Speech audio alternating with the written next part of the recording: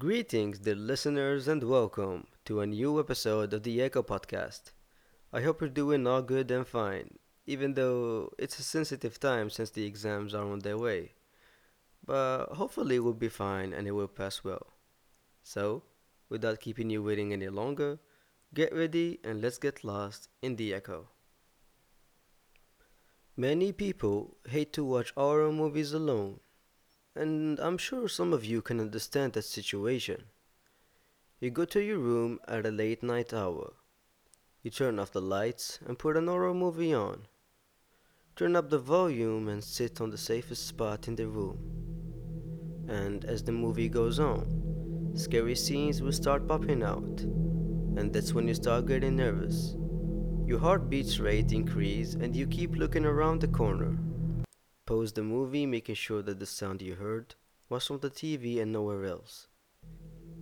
At some point, your hair stands up, you get thrilled and creeped out, and start wishing you were watching a documentary instead.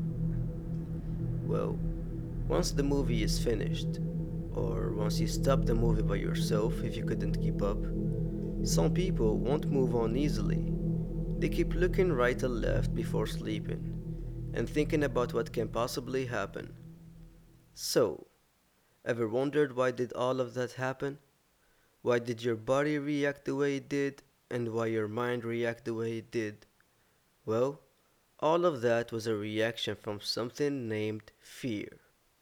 Fear is an unpleasant, intense emotion. It's responding to a recognized danger or threat. The fear response arises from the perception of danger, leading to either facing or avoiding the threat, which, in extreme cases of fear, it can be a freeze response or paralyzes. Now, some people may say that fear is bad, and being afraid is something useless. But well, if we couldn't be afraid, we wouldn't survive for long. We'd be walking into danger all the time, running through burning fire or maybe holding poisonous snakes. In humans and in all animals, the purpose of fear is to promote survival. In the course of human evolution, people who fear the right things survive to pass on their genes. In passing on their genes, the trait of fear and the response to it were selected to be beneficial for us. Our ancestors developed this emotion by the fear of death and being alone. Since they used to hunt in groups, being less in numbers will make them an easy target to predators, and that fear helped them to make ways to be more careful and safe. You can check more information about this in the episode titled History of All Mankind. Well, even though fear was helpful, and it was one of the reasons that humans survived, there is another type of fear. A natural reaction as well, but a little bit different. So, it's instead of being scared of something, you be creeped out from something creepy. When we say that something or someone is creepy, it means that thing gives you an unpleasant feeling of worries and anxiety. It's having a fear without knowing the exact clear danger, in which it will make you creeped out. Seeing someone standing right next to your home entry, smiling for no reason and staring at you is something creepy, because it's something that makes you wonder what danger may come from that thing. It gives you an anxiety and a lot of chills. Another example of creepiness is a video that you can find on YouTube. The video name is I Feel Fantastic, in which an android singing doll standing in the middle of a room right next to a window, singing I Feel Fantastic with a strange voice.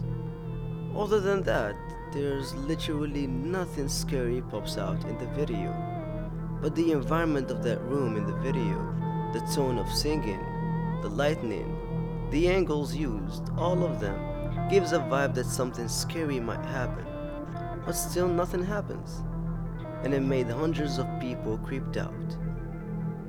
In many horror movies and books, famous writers and producers, such as Stephen King's books and movies, Use this type of method to make the content more intense by making a change in the nature of things that make sense, as making a clown look so terrifying and making him a serial killer from the movie It. It is scary since the danger is being killed, but at the same time, creepy because the danger is coming from a clown that is supposed to be funny and for kids.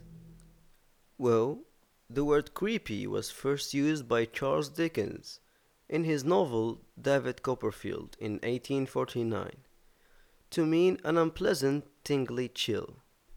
Creepy is about the uncertainty of threat.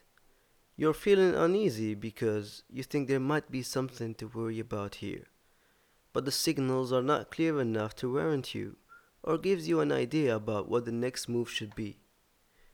Being creeped out is different from normal fear. The person experiencing normal fear feels no confusion about how to respond. But when you're creeped out, your brain and your body are telling you that something is not quite right, and you better pay attention because it might hurt you. Well, many things can be scary and creepy, but what about spooky? Spooky came from the word spook, which means a ghost. Spooky is something frightening and strange that makes you somehow think about unnatural threats, such as ghosts. A music background from an horror movie can cause spookiness. A cold whistling wind hitting your leg in a warm room can cause spookiness. And room lights that start blinking for no reason can also cause spookiness. When you see something spooky, it gives you chills and goosebumps, nervousness, and can also cause fear. So, by mentioning the fear of scary things, creepy and spooky, we can all notice and clearly see that all of that causes unpleasant feelings of stress and anxiety and so on. So, why do you think a lot of people actually tend to love horror movies and love to go through scary experiences during watching them? Well, evolutionary psychologists say that horror movies tap into our primal fears, such as fear of death and fear of being eaten, which explains the popularity of zombie movies. Horror films essentially provide a safe way for us to rehearse mentally how we would cope with non-expected dangers. Curiously, the more negative emotions a person say they experience during a movie, the more likely they are to say they enjoy the type. One theory is that this is because some people, especially sensational seekers, find pleasure in the feeling of relief that follow after intense fear. You can also approve this by seeing the huge number of visitors around the world to the amusement parks and other places that contain scary games and tours, like these zombie hunting games. And you can clearly see that people inside really get scared and terrorized. You see tears, screams, and cries all over the place. Once the game is finished, people are relieved and happy about the experience. So it gives such a cheerful pride right after that. Also, there are many evidence that horror movies can actually be beneficial for mental health. For some viewers who have anxiety or trauma, these movies can only make matters worse. It's true. But for others, horror can help provide relief from high tension. It's a way to practice feeling scared in a safe environment, refocus your brain away from real life anxieties, and enjoy the release that comes after the movie's over. There are other studies that says horror movies and scary video games can help burning calories from the high heartbeat rates, and that they can also help facing real life fears by training your brain and give it the fear experience in a safe environment. But well, these studies can't be applied on everyone. But why not give it a try? Would you go for it? Do you want to try the experience? That will be up to you. So, dear echoers, our episode has come to an end. I really hope you enjoyed today's episode, learned some new information about fear, and all the other types of creepiness and spookiness. I wish you all the best and I hope you got lost in the echo.